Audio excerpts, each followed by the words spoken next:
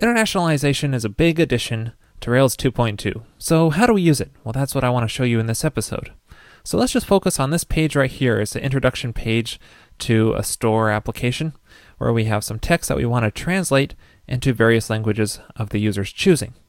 So let's say that when someone goes to sign up on our site, they can choose which language they prefer. And here I'm just supporting two different languages, English and WookieSpeak, if they happen to be a Wookiee.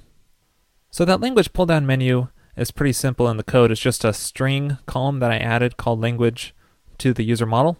And then I just call select on here, provide two options, one for English and WookieSpeak. And for those, they each have a character code representation, EN for English and WK for WookieSpeak. And that's what I'll go by when choosing the language. Now, if you built your application in Rails 2.2, you can find a locals directory in the config directory, and that's where you can add the languages you want to support. If you have a previous application that you're upgrading, you could just add this manually. And really, this just has a YAML file for each language, and there's just some default content into here for the English version. So here's the index file with the text that you want to translate into to support different languages. So really, let's do all this text here. The first step is just to copy all of the current text into the English YAML file. And then we have to give it some identifiers as we do so. So let's call this welcome. And we can nest our identifiers. So we can say welcome title is that. The welcome paragraph is this content. We can say products title is this. And our released text is this. All right, so that's just basically translating, putting all of our English formatted text into the English YAML file. And now you probably guessed the next step is to make another version of this file for the Wookiees. So wk.yaml, and then I'll just paste in some content here for the Wookiee translation. Now you have to forgive me for those natively speaking it. I don't want to, a little rough on the translation, so it might not be correct. And then next, going back to our index file, we need to reference our translated version instead of having the raw text into here. And the secret to this is just calling the T method and then just passing your identifier. In this case, is welcome.paragraph, and that will use a period here to represent the nesting, so that'll use the welcome paragraph text inside either one of your YAML files, depending on what translation you choose.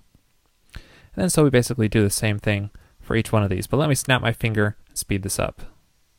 And there we go, that's what it might look like, where we use the T method wherever we are referencing some text. So now if we go to our site and reload here, you can see it hasn't changed much, but that's what we want because now it's using the English translated version and referencing our English YAML file to get all the text here. So we can change the language on the fly in our application controller by just adding a before filter here. Let's say set user language, make a private method here called the same thing, and then just call I18N, which by the way stands for internationalization, a short version of it. Set the local to whatever language we want. So let's say WK. So now if we go back to our page, hit reload, we can see it changes, but not really what we want. It says translation missing. It doesn't know about our WookieSpeak. And the reason is that these files are loaded when your application starts up, and I just need to restart the web server. All right, let's do that. Stop our current one, restart it. And now when we hit reload, there we go. Now it's WookieSpeak. Now we don't want to set this statically. We want to change it depending on what the current user setting is. So what we can do is just call current user .language, and that'll be whatever language they chose when they registered. Unless, or actually if, the user is currently logged in. We only want to set it then. Now since I'm not logged in, it defaults to English here, but if I log in, then there we go. Now we're WookieSpeak because that's the current user setting. Now you may notice a couple things here. One is that our login message, flash message, has not been translated, obviously, and our $, no longer visible with our dividers. And that's because this is language dependent and you have to set that specifically. So let's address our flash message first. Of course, we have to add it to our YAML files here. So the English version, we could say the login flash message should be what we currently use. And we'll just give ourselves a Wookie 1.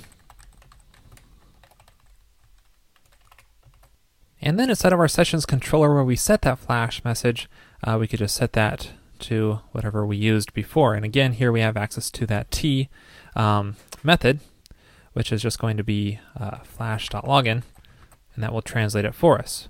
Now this T method is actually short for i18n.translate. So if you ever need to translate something outside of the controller in view, just use that. Now if we choose login again, there we go. Now it says our flash message in Wookie style. But we also still have to change our price and dividers here. So inside your language YAML file, there's a lot of presets you can set here for defining how dates are represented, numbers, and so on. And to get a good example of those, check out the URL mentioned in the comments, which are generated by when you create a Rails application. And if we go to that page, it gives us a lot of examples of existing languages which we can basically copy from and see we have time formats, date formats, and so on, including number formats like here, where we can set our precision, separators, and currency, and so on. And so if we go to our Wookie YAML file, we can paste this in and make up our own kind of number separators and so on. And there we go. And then reload our page, and there we go. Now it's Wookie style number separators. And well, that wraps up this episode on internationalization. There's a lot more to go into, but hopefully this will give you an idea of how to get started. For example, you could change the way dates are formatted. You could handle validation error messages differently, and so on. But I encourage you to just check out the documentation for how to do those kind of things, and I'll put links in the show notes on those as well. This episode is sponsored by Pragmatic Screencasts. There you will find high-quality screencasts on a variety of subjects, including Ruby and Rails. Check them out at pragmatic.tv.